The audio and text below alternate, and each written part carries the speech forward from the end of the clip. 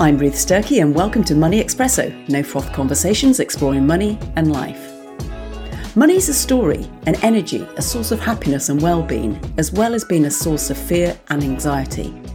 Many of us struggle to see that money is just a means to an end, and that the decisions we make and the habits we build around money can change our life and the lives of others. Why are so many of us inhibited when it comes to talking about money?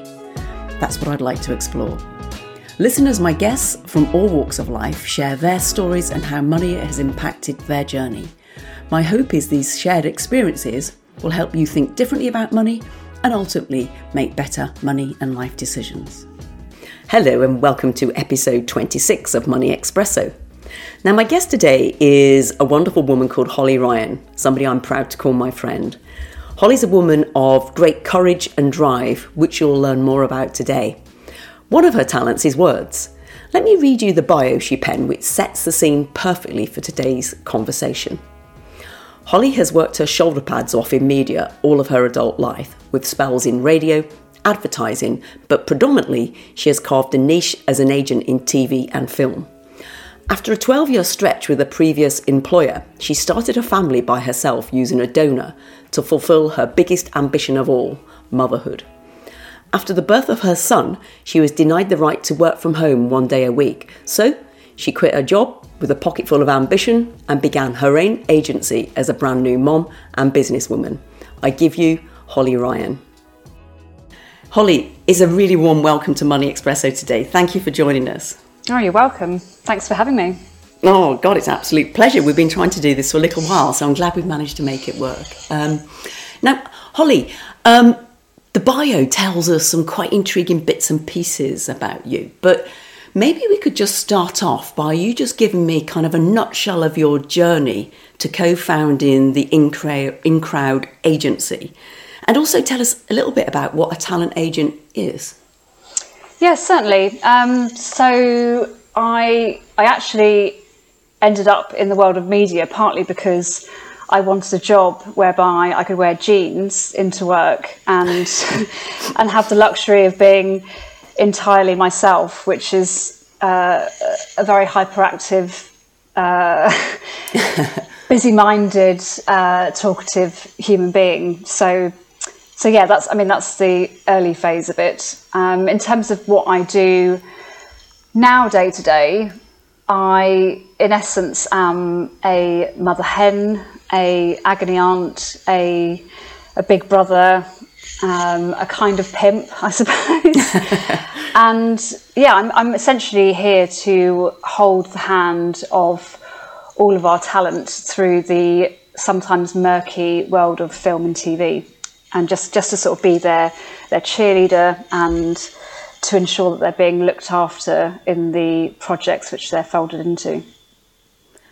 You know, and to somebody like me, TV and film always sounds incredibly glamorous. But I get what you're saying here. I'm sure it's also quite a cutthroat industry. Is that true?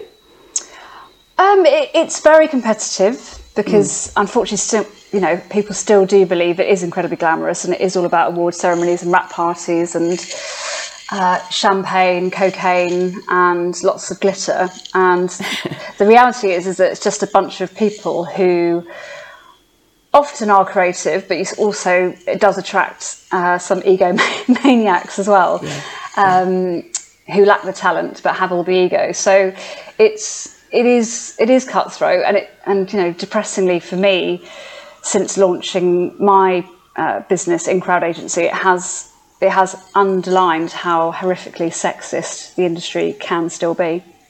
Really? God, that's depressing, isn't it? But not surprising, possibly. I think it's only surprising that we believe we're in a really progressive time, and you would think that the media would be one of the most progressive industries. But alas, my sort of daily arm wrestles against blatant sexism do exist, unfortunately. Well, and you're right. I often think about the media, and particularly the print media, and some of the newspaper articles that that, you know, we all read, you just think, really, can those journalists really still have those backward views? But I'm guessing that's an entirely different conversation. But I've got to ask you, Holly, is your job a little bit like Call My Agent, or is that a bit glamorised? Do you know what? It's actually the first time I've seen a reasonably close depiction of what it actually involves being an agent, in terms of the level of mayhem that it can sometimes involve, and you are constantly plugged in. It's an impossible role to switch off in a way, and to be honest, the day that I switch the role off is the day that I should probably retire, because I do genuinely care about the talent that I represent and the industry that I work in enough that I'm prepared to basically work my socks off day and night for it, because, you know, I think with any job, the day you stop caring is the day you shouldn't be doing anymore. Yeah, absolutely. And what is it that makes a good talent agent, would you say? Empathy, I think, is top of the list. Confidence, experience and understanding of the arena that you're sat within. And I think you have to intrinsically own a layer of, I don't know, what is it? I would say it's you have to essentially host a party full time. I mean, you're essentially you have two masters. You have the clients who come to you with the work, and you have the talent who you're representing, and so you have two masters, and you have to ensure that you're listening inside and out to both parties to ensure that nothing's getting lost in translation. And I mean, with our agency, because we represent skill sets who we sometimes pair together, understanding the personalities of our talent is even more important, because we recognise that, you know, whilst on paper two people might look perfect together, you have to also consider the human being behind that CV and whether they're actually going to, you know, they're going to gel on a sort of social level, because, you know, they're working together 10 hours a day and it's highly stressful, and the list goes on. Yeah. And is it mainly editors and producers that you work with? Am I right in that, or is it actors as well? It's not actors, it's directors, producers and editors that we largely bring in for a cuddle. Fascinating. And have you? Is there any particular TV program or series that you've worked on that we would recognise? Oh God, pretty much any prime time, punchy, hard hitting, harrowing documentary that's ever aired is probably covered by one of our directors or one of our editors. So yeah, it's you know, it's generally 9 p.m. BBC, Channel 4, Netflix, Sky Docs, and we also have a live and kicking comedy vein of us as well. So yeah, for example, the chap that cut together The Office, and another chap who works on Ghosts, and he's doing a HBO series. So we definitely cover a lot of the stuff that airs on our small and large TV screens. Yeah, it's fascinating. And I could talk to you about it for ages, and I'm sure we'll come back and talk a little bit more about business and how that's evolved for you.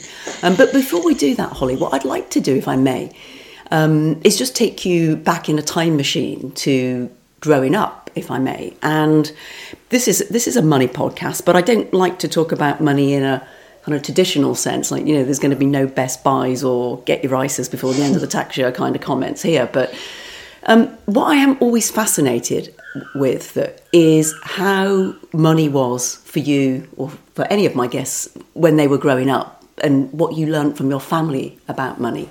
Could you tell us a bit about that?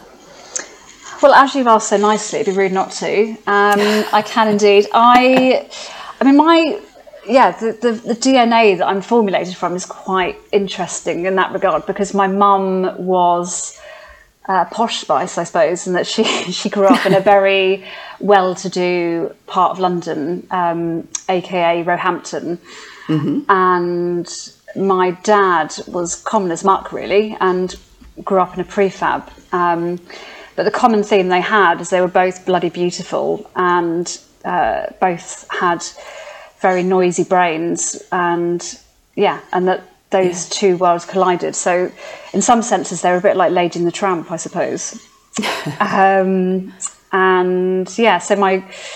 my mum and my dad pulled together all the money that they had when they met and fell deeply in love in London, and bought a decaying, haunted mansion in a very rural part of North Devon.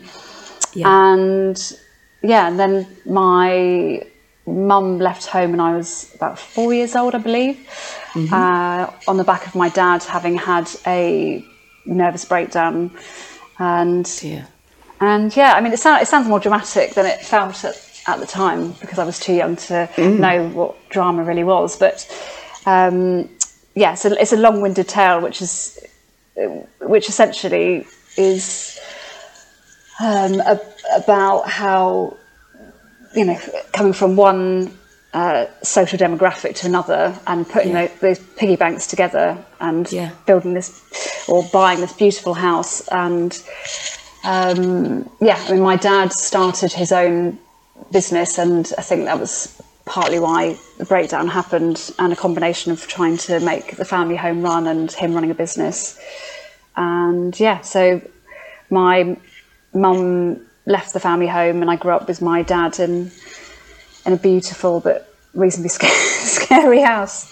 That's a very long-winded version of it's well, thank you for sharing that, because it's an interesting comment that you make, because as you say, when you're a kid, it's just life, isn't it? I guess you don't know any different, and so was it a drama? Wasn't it a drama? I guess sometimes it's with reflection that you can realise that. But that's I can see the challenges and the polarity actually for a young child within that situation, and so with growing up with your father, was as he started to build his business, was how was money in the house?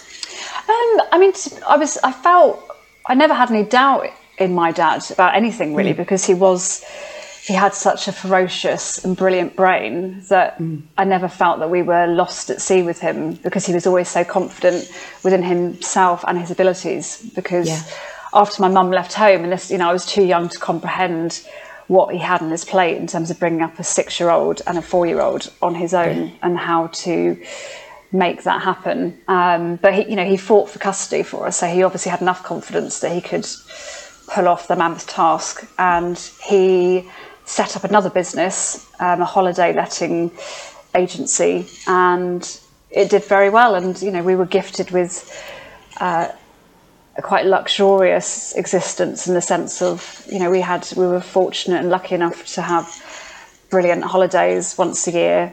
And he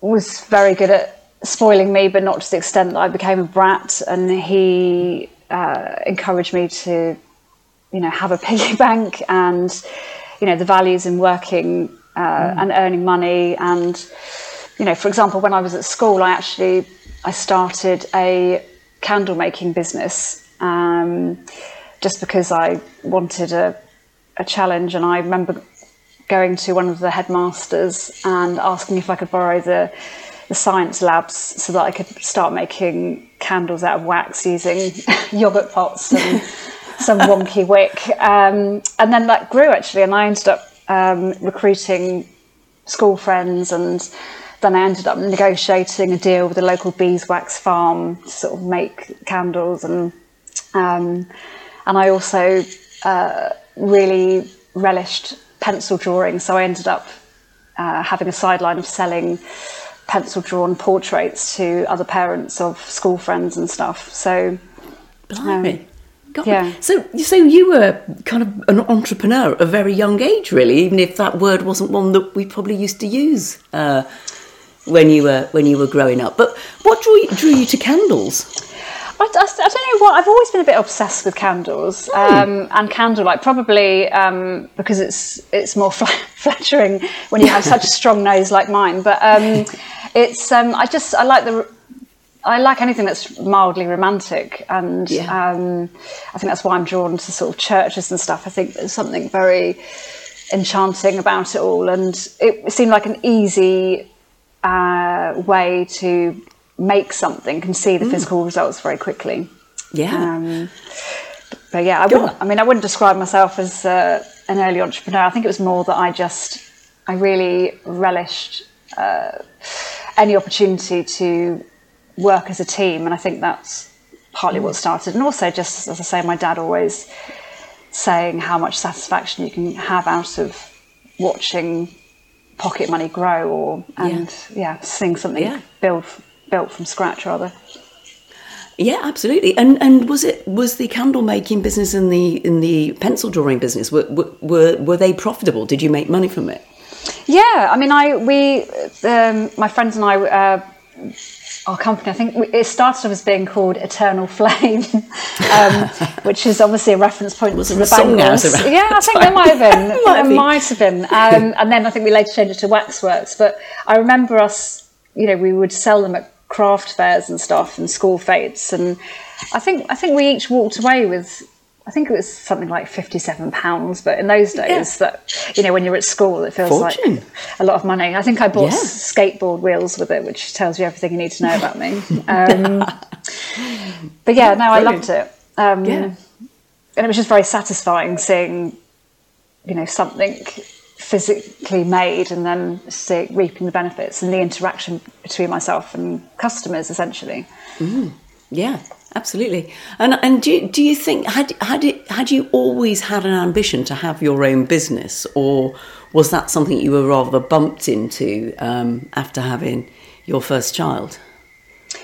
I don't know whether I think it's taken me quite a number of years to take myself seriously, and I've always felt far too laid back and jovial and subservient to even begin to take myself seriously as a boss. But yeah, when I became a mum, the lioness in me came to the surface, and I recognised that I needed to get out of my own way, and it wasn't about me anymore. It was about providing the lifestyle that my kids deserved, and also I wanted, I suppose in a way, to peacock to both my parents from afar, now that they're no longer here. And I think it's, I definitely felt a cheerleader of sorts within me, and whether that was, coming from, my dad's teachings from afar, I don't know, but I definitely there was a driving force, and it was largely born out of being a mum, but it was also born out of having had a fantastic role model in the form of my dad. Yeah. It's really interesting. I love that idea of your lioness coming to the fore when you had your son. Can you just? I'd like to talk about that a little bit more, but what I'd also like to talk a little bit more about is, in your bio, you tell us that your greatest ambition was to be a mother.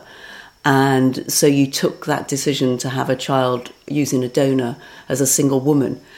That sounds like a big life decision. Can you tell me a bit about how you came to make that decision and kind of what came next?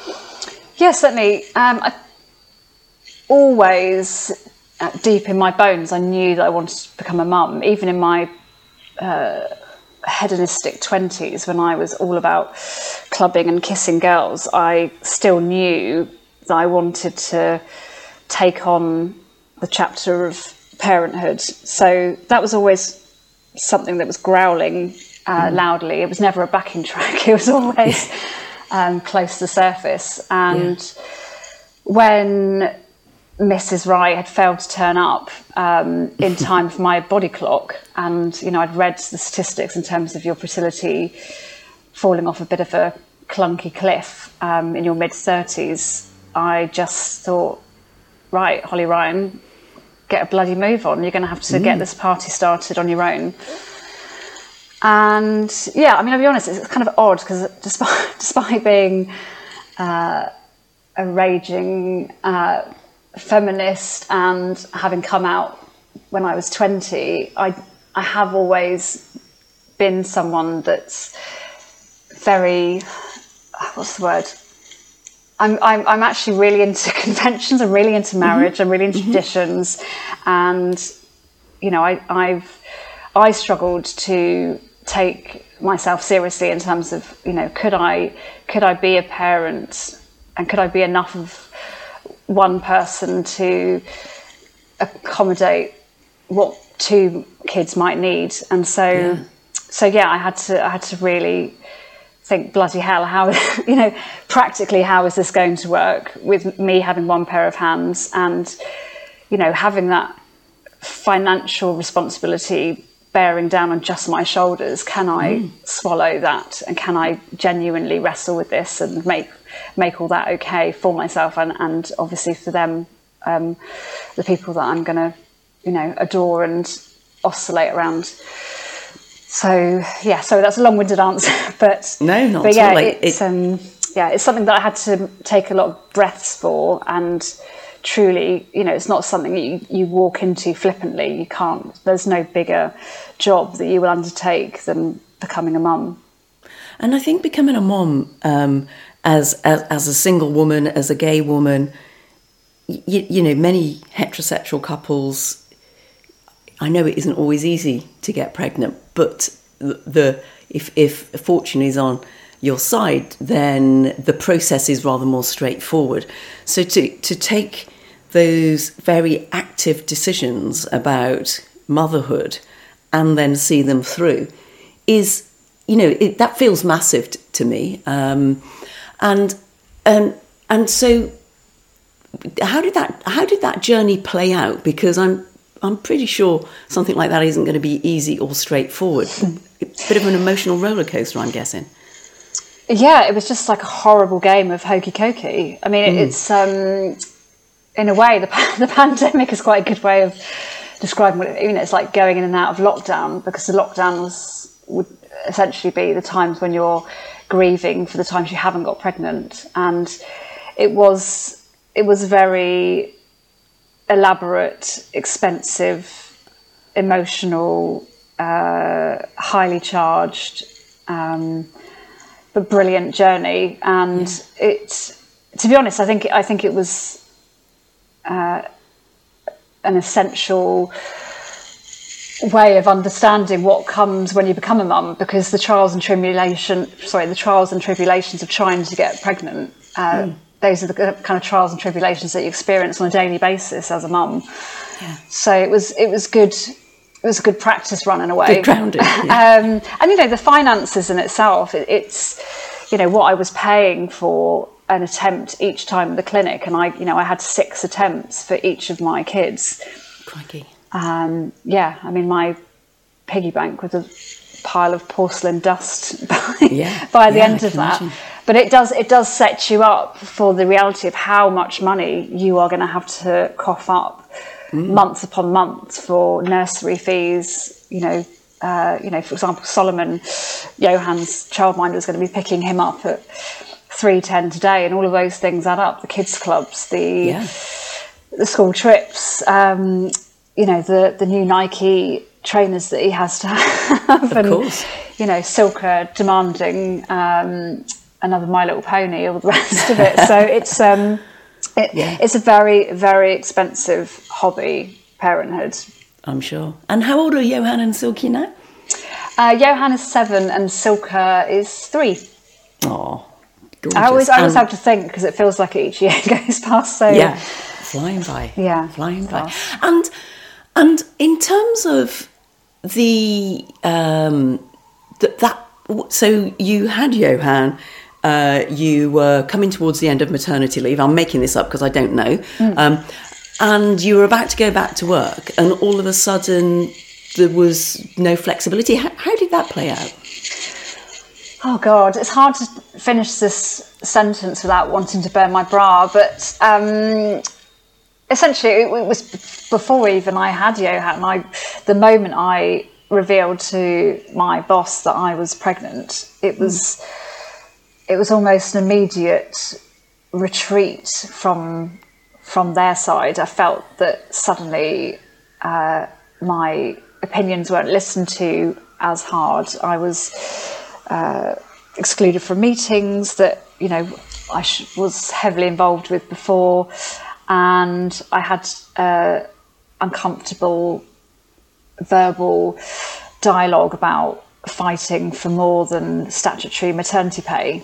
And I'd been there for 12 years, and I had really pummeled everything of myself into that role. So it felt like an immediate betrayal in a way. And yeah, I mean, there was no question on his side that I was going to be returning 5 days a week, and I didn't honestly know what my legal rights were. But I did know after Johan gloriously strutted into my life that I did want to have at least, the luxury of one day a working week with him at home, so that I could stare at him for a little longer or push him on the swings for half an hour, whatever. And so I wrote an email and said, listen, I've become a mum and I couldn't be any more contented, but I would ask that I come into the office 4 days a week and work from home 1 day a week, just to be a bit more present as a mum. And I was essentially refused that option. So that was that. So it wasn't something like, how do you feel about that? It was like, no, we can't allow for that. Yeah. So God. So you were kind of between a bit of a rock and a hard place, because I guess there might have been some people that would have just thought, okay, well, I'm just going to have to put up with it. But you took what feels to me like a pretty bold decision to think, no, that doesn't work for me, and I'm going to therefore take possibly a much more risky option. I don't know whether it would have seemed like that to you at the time, and set up my own agency. What was the thought process there? To be honest, there wasn't even a thought process. That's flattering me in a way. It was like a feeling in my stomach of, this doesn't feel fair, and how do I fix this and make this okay for myself and Johan? And it was, and also, to be honest, I wasn't aware of how disgusting a move that was until I stepped further away from it. But at the time I was so busy, breastfeeding, being high as a kite, as a new parent, and mildly out of my depth and scared like every other mum, that I just thought, right, how am I quickly going to remedy this? And it was literally one of those moments whereby angels must have been singing somewhere. My biggest named client, I would say the agency's biggest named client, gave me a call socially, and just to check in to say, how's it going? How have you been? And I remember the conversation so vividly. I said, am I being Mariah Carey here? But I've just been told that I can't work from home 1 day a week. And I have to go into the office 5 days a week, and it's the other side of London, and my boss knows that I have no partner, and both my parents have died horrifically of cancer, and I have no resources around me. And he said, have you just heard what you've just said? Yes, that isn't okay, but I've got an idea. I've got an idea. Can you give me 24 hours? And he phoned me back the next day and said, right, my wife thinks we should take him to court, but I've got a better idea. Do you remember when I spoke to you a couple of years ago and asked you if you were happy? And I vaguely remembered. And he said, well, I feel that someone like you should be looking after and cuddling the production talent, and it's not been done yet, and I feel that they could do with someone like you in their corner. So let me financially back you to do what I think you do best, and you can call it what you like. It's your baby, but I'm here to sort of put the money on the table and cheerlead you to make it happen. Wow, God, what perfect timing! It was one of those. Wow, that's so brilliant that, for him to come along at that time with that offer, and obviously saw that raw talent in you, that this was something that you were going to be able to pull off. Gosh, that's a real accolade to you and your talents, and so the InCrowd agency was born. Yeah, InCrowd agency. It was fun. I went through a couple of names, like most people do, and then I think Tonic was one name I came up with, which I really liked the sound of, but it was a bit too close to other company names, and then I liked the idea of InCrowd, that it's a unique bundle of people in a circle, and yeah, I mean, we're sort of known for being very fussy, and yeah, our criteria is essentially you're talented, you're not showy about it, and you're someone that I want to go and have 3 pints in a pub with. Yeah. So yeah. What are your ambitions for the InCrowd agency, or is that, well, let me not answer that question. I have lots that I want to do with InCrowd agency, but at the moment, I think, we are in a much more positive place in terms of the pandemic, but I feel that, human beings have had such a rotten time of it that I just want to ensure that everyone we're looking after at the moment is being hugged hard enough, because I just know so many people that are still a bit black and blue, for all the reasons that everyone else is, and I just feel like I just want to make sure that I'm doing my job fully and properly for the people that we have thus far. And then when I feel that I have enough staff that everyone's happy, then we look to grow from there. But I do have I've got lots of other tricks up my sleeve, but for now I just want to ensure that the people that we have nestled in are getting the service that they deserve, and that I'm not too stretched. I mean, I'm already working at least a 50-60 hour a week every week, so yeah, that's pretty full on, Holly. Yeah, it's not insignificant, but it's it's gifting myself and my kids with this lovely life that we have by the sea in Brighton. So which kind of leads me to a question that I think is fascinating in terms of what does real success look like to you? All of my biggest ambitions are emotional ones. So it's definitely not me driving a Porsche down a country road in somewhere that is very middle class. It's more probably me on holiday with my kids, laughing at our own jokes probably, and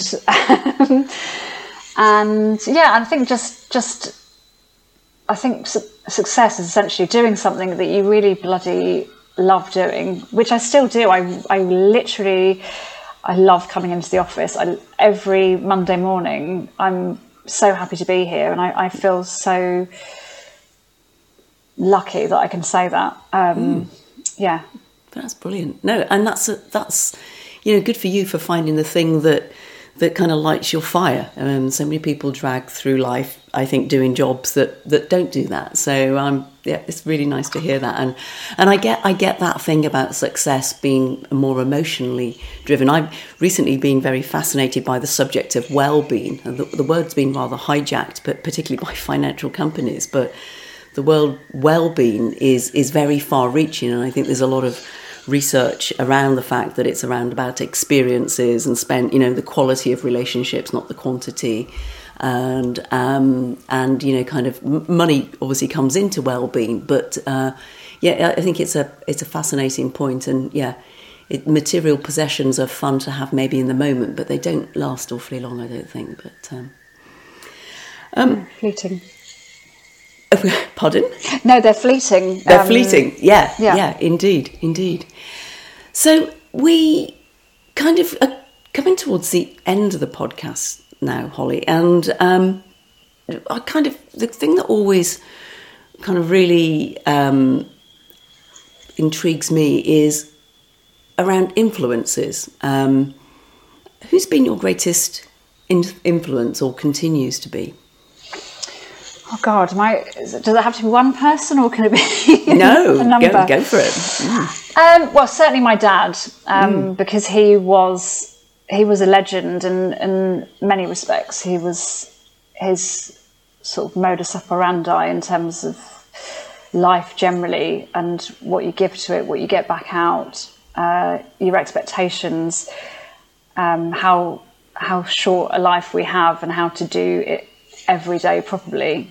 It's really stuck with me, and so he's definitely up there. And obviously he, like me, he ran his own business and brought up 2 kids by himself. And in those days, it was seriously rare that a dad would be present to the degree that he was, and in charge of everything. So certainly him.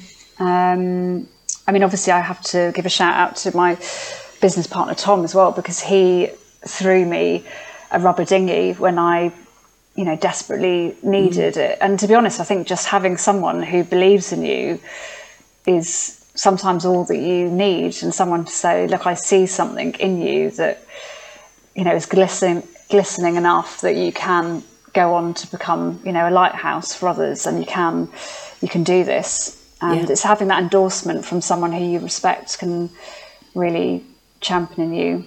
And I think, many people, you're someone who I massively respect. And I look at my circle of friends, and there's so many incredible men and women in my life who are the type who grab the bull by the horns and shake it about a bit. And, it's about being present, challenging yourself, and not being a bell end along the way, and just being forward facing and positive, and well, thank you, Holly. That's very lovely of you. Very lovely of you to say. But I know some of the people in your circle, and you do have some fantastic friends. I can vouch for that.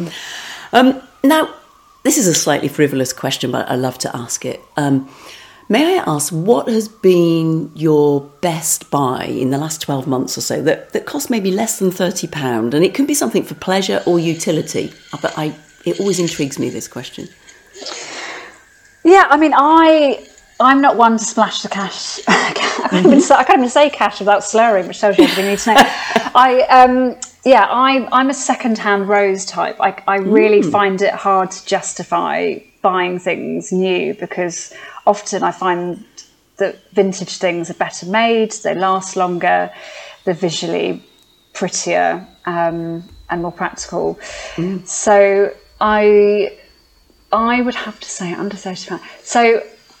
So recently I had a little holiday with the kids in a beautiful little cottage in a sheep farm in Devon, and it was pouring with rain, and I ran into a charity shop, and there was an old, beautiful black and white old print in this vintage black and gold frame, A1 size, massive, and it says Mater Dolorosa, and it's basically, it was a Virgin Mary crying, and it's translated as sorrowful mother. And I don't know why, it just really caught my eye, and that was 20 quid, which I thought was a bloody bargain.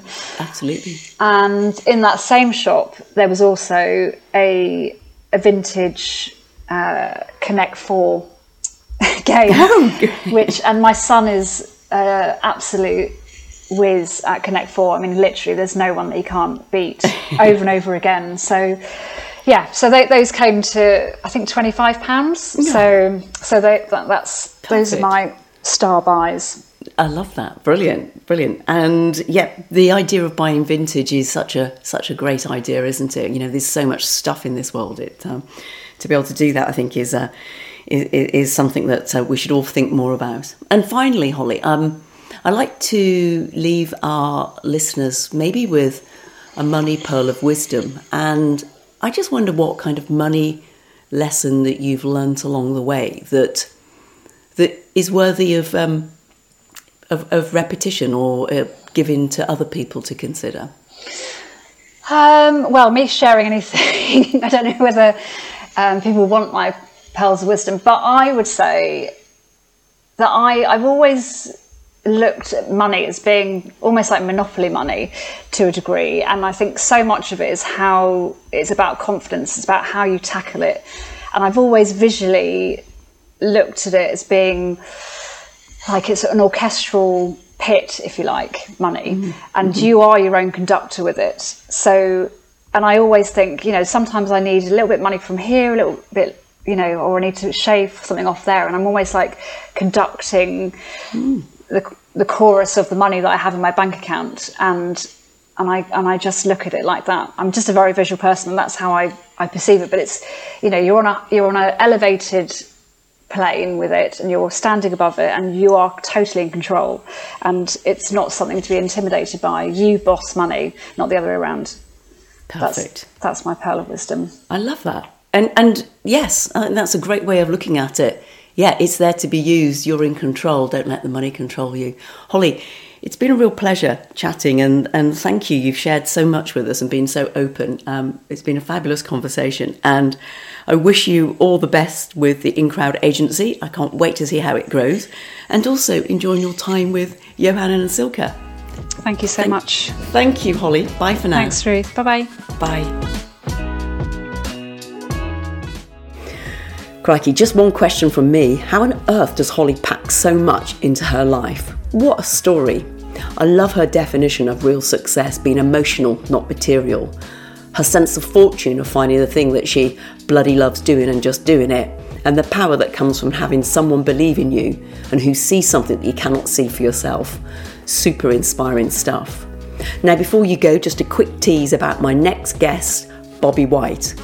Bobby is a London-based fine jeweller to the stars, which include Beyonce, Jay-Z and The Prodigy. You're going to love Bobby's story of creativity, mastery and taking his chances. Until then, look after yourself and speak soon. So that's it for today. I hope you enjoyed the conversation. If you did, I'd really appreciate if you could take a couple of minutes to go to Apple Podcasts, Spotify or your favourite podcast platform to subscribe, rate and review Money Espresso. This helps more people find the podcast so we can get more people thinking differently about their money and life. If you've got any thoughts, comments or questions on any of the matters discussed or life and money generally, I'd love to hear from you. You can contact me on Twitter or LinkedIn at Ruth Sturkey. Now, of course, the conversations with my guests are not intended as advice. My intention is merely to share our guests' money and life experiences to entertain, educate and inform you. Any form of investing involves risk, and the value of your investments may go down as well as up. So please do speak with a financial planner before making any investments to make sure they're the right ones for you.